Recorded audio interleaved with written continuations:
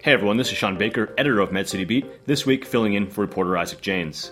At the time of this recording, I am preparing to head down to Rochester International Airport to cover the arrival of President Donald Trump. The president is still hours away from speaking here, but already there's been plenty of drama. The president in a tweet this morning railing against Minnesota state leadership, accusing the DFL governor and attorney general of, quote, restricting freedom of assembly of political opponents, end quote.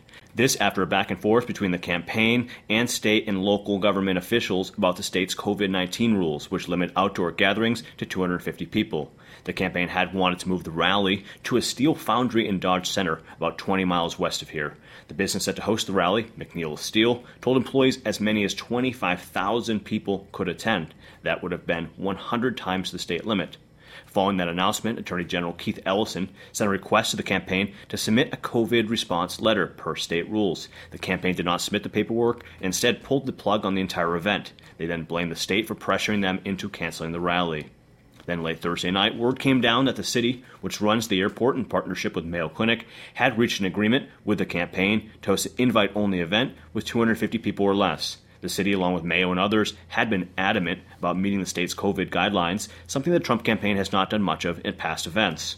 Despite that, however, scores of supporters descended on RST Friday morning to stake out for an opportunity to hear from the president. It remains unclear what, if anything, the campaign will do to limit attendance at tonight's rally.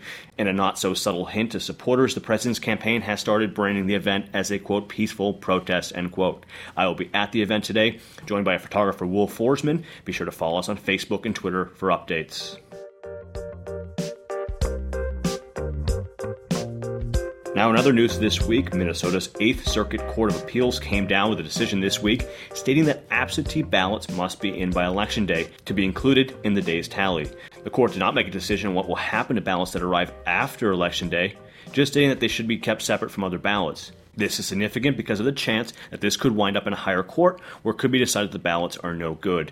So if you requested an absentee ballot, you probably should not put it in the mail. Instead, find a drop box or vote in person, either absentee or on Election Day. And finally, a look at the latest COVID figures in Olmsted County, where cases continue to trend at their highest levels of the pandemic, though public health officials say the area has so far avoided the worst impacts of the recent Midwest case surge.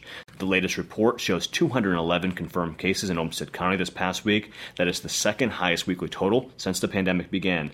The 7-day rolling average sits at 31.4 new cases per day. Now, one concerning pattern around the increased activity is that public health officials say they are continuing to see more instances, around 20% of reported cases, where they cannot trace where the transmission occurred. As a result of these trends, the city of Rochester has pointed its COVID-19 risk dial to indicate a high risk of COVID spread for 2 consecutive weeks.